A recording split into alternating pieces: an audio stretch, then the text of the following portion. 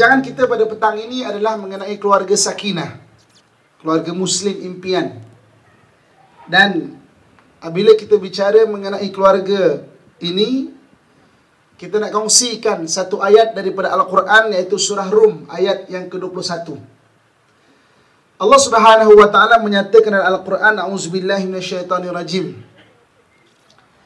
Wa min ayatihi an khalaqa lakum min anfusikum azwaja litaskunu ilaiha wa ja'ala bainakum mawaddatan wa rahmah inna fi dhalika laayatin liqaumin yatafakkarun.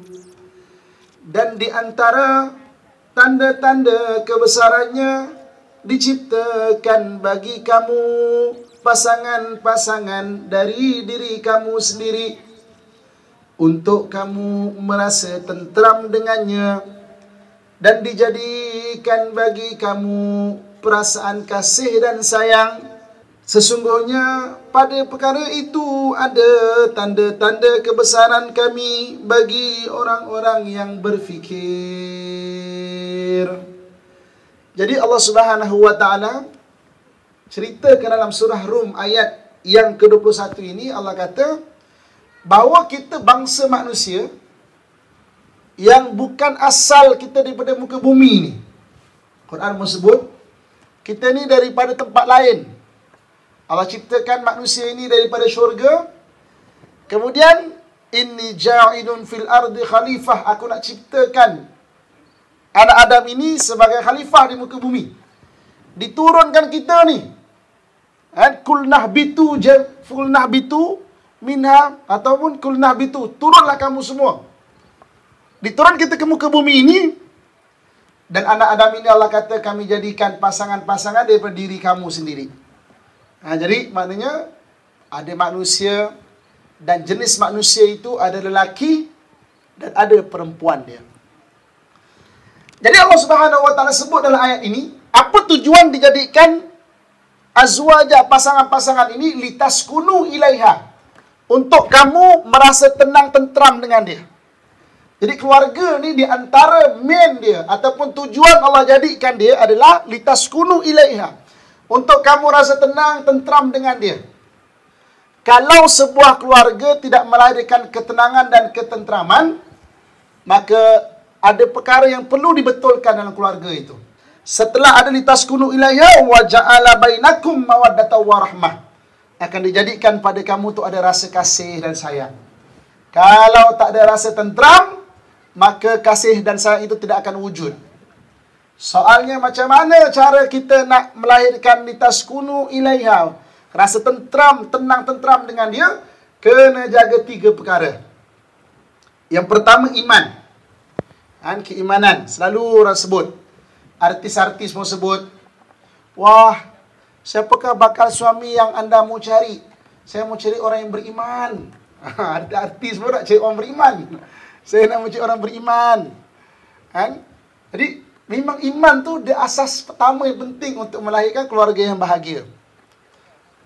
Sebab daripada iman lahir orang solehah. Apa takrifat iman? Balik kepada Al-Quran dan juga hadis. Orang yang betul-betul berpegang dengan apa yang Allah Subhanahu wa Ta'ala turunkan. Hari ini dia menjadi isteri solehah bukan kerana suami itu. Dia menjadi isteri solehah kerana Allah suruh, Allah perintahkan dia menjadi isteri yang solehah. Kalau sebab suami, kita susah nak jadi isteri solehah. Yang suami macam-macam perangai dia. Kalau sebab suami lah, yang macam-macam ujian dia. Tapi kenapa hari ini kita nak jadi isteri solehah? Kerana Allah perintahkan jadi isteri solehah. Aku nak taat kepada Allah, sebab tu kena jadi isteri solehah. Hari ini kenapa kita nak jadi suami yang soleh? Yang betul-betul menjaga keluarga kita. Sabar dengan isteri. Bukan sebab isteri ini. Sebab kalau sebab isteri, lama dah macam menyampah je rasanya. Bebel aja. Tapi kita jadi suami yang sabar, suami yang sentiasa meraih, menyayangi keluarga kerana Allah perintahkan jadi suami yang soleh.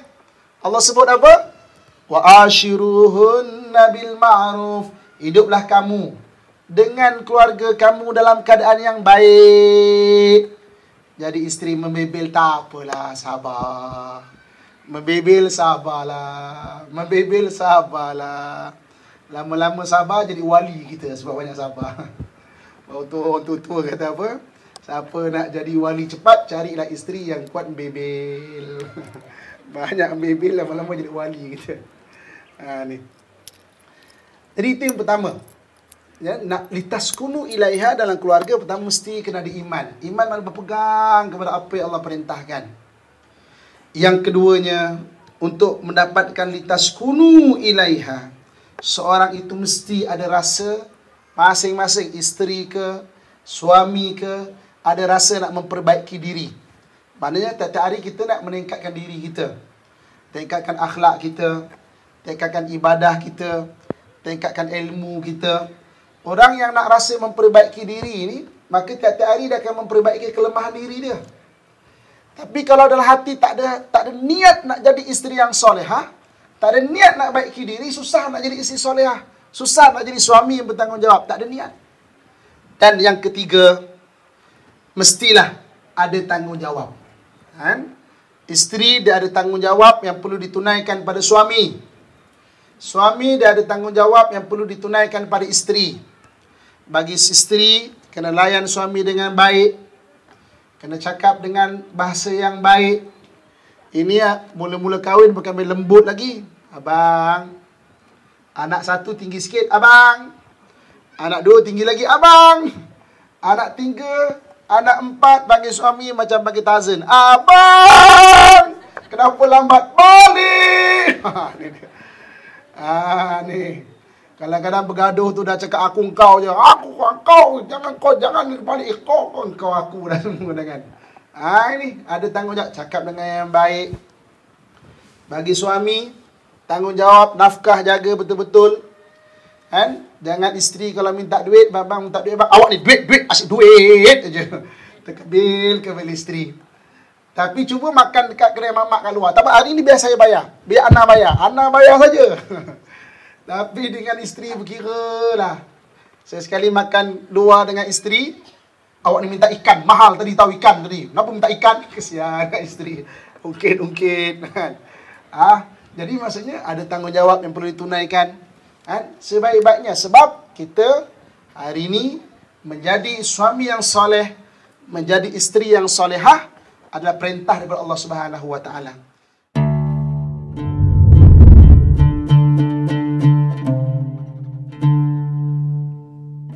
Prinsip keluarga bahagia. Ada 5 perkara kita perlu jaga. Secara ringkasnya, ada 5 perkara kita perlu jaga. Yang pertama, dia panggil sekufu. Sekufu ni bukan sepupu, sepupu lain. Sekufu ni kesetaraan, sama tara. Dalam hadis Nabi SAW menyatakan, tungkahul mar'ah li arba'. Tungkahul mar'ah li arba'. Kadang-kadang ustaz-ustaz kita diterjemahkan, kahwinilah perempuan kerana 4. Tapi itu bukan fi'il amar. Itu majhul. Biasanya, perempuan dinikahi kerana 4 sebab. Kerana hartanya, kerana kecantikannya, kerana keturunannya, kerana agamanya. Dan Nabi kata, carilah kerana agamanya. Sejuk hati kamu. Sejuk hati kamu. Ataupun sejuk tangan kamu. Mana sejuklah hati kamu. So jadi mana sekufu ni kesetaraan. Setara ni boleh jadi dengan harta. Boleh jadi dengan kecantikan. Handsome dengan handsome. Perempuan handsome juga kan? Boleh jadi dengan mungkin keturunan. Tapi Nabi kata, carilah sekufu yang agama. Yang sama-sama datang ke pondok Darul Mubarak ni. Sama-sama belajar, sama-sama mengaji. Kerana apa? Sekufu kerana agama, masing-masing nak cari agama. Bukan nak cari dunia, nak cari Allah, nak cari Tuhan, nak cari agama. Sebab itu dia akan menjadikan satu titik pertemuan. Sekufu ni. So maknanya kalau kita hari ni mungkin nak bermenantu ke apa ke, tanya anak kita. Sekufu dari sudut agama macam mana? Sebab jangan jauh sangat jurang agama. Takut nanti tak tahan. Yalah, isteri nak solat tahajud, suami kaki karaoke, dia takkan bertemu. Kan? Tengok sekufu dia tengok. Dan tuan-tuan puan-puan sekalian, kebanyakan kita kadang-kala bicara mengenai sekufu sebelum kahwin. Bagus Ada satu lagi bab yang penting nak dijaga, sekufu selepas kahwin. Sekufu selepas kahwin ni macam mana? Katakanlah anak kita, dia berkahwin, sama-sama lepasan universiti, sama-sama lepasan maktab, sama-sama lepasan kolej mana-mana. Kenal dekat kolej, sekufu, kahwin. Kemudian, isteri jadi cikgu, suami jadi businessman. Mula niaga kecil-kecil, jual surat khabar. Kemudian, jadi pengedar surat khabar. Ada pula kedai. Kemudian, jadilah stokis pula. Kemudian, makin besar, makin besar, makin besar. Lepas 5 tahun, cara berfikir dia tak sama dah. Isteri sebab dia sekolah rendah, dia dengan budak-budak. Suami biasa jumpa orang, jumpa menteri, jumpa apa. Dia punya cara fikir tak sama dah. Jadi, kadang-kadang banyak berlaku. Isteri jadi cikgu, suami businessman, dah biasa jumpa menteri, lalas lagi lepas 5 tahun dia kata, hey, so isteri saya tak boleh bahasa Inggeris lah. Isteri saya tak boleh nak bawa ke majlis lah. Malulah isteri saya. Sebab apa? Dia tak bawa isteri itu kepada dunia dia. Ni kena. Jadi, sekufu tu bukan saja sebelum kahwin, selepas kahwin pun kena jaga. Apa yang suami buat, kena ajak isteri sekali. Paling kurang cerita. Apa yang isteri buat, kena ajak suami sekali. Paling kurang cerita, samakan cerita tu.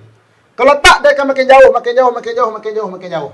Sebelum berkahwin kena sama, dan selepas berkahwin, kena ajak suami sekali ada dalam dunia kita, ataupun isteri sekali bersama-sama dalam apa yang kita buat.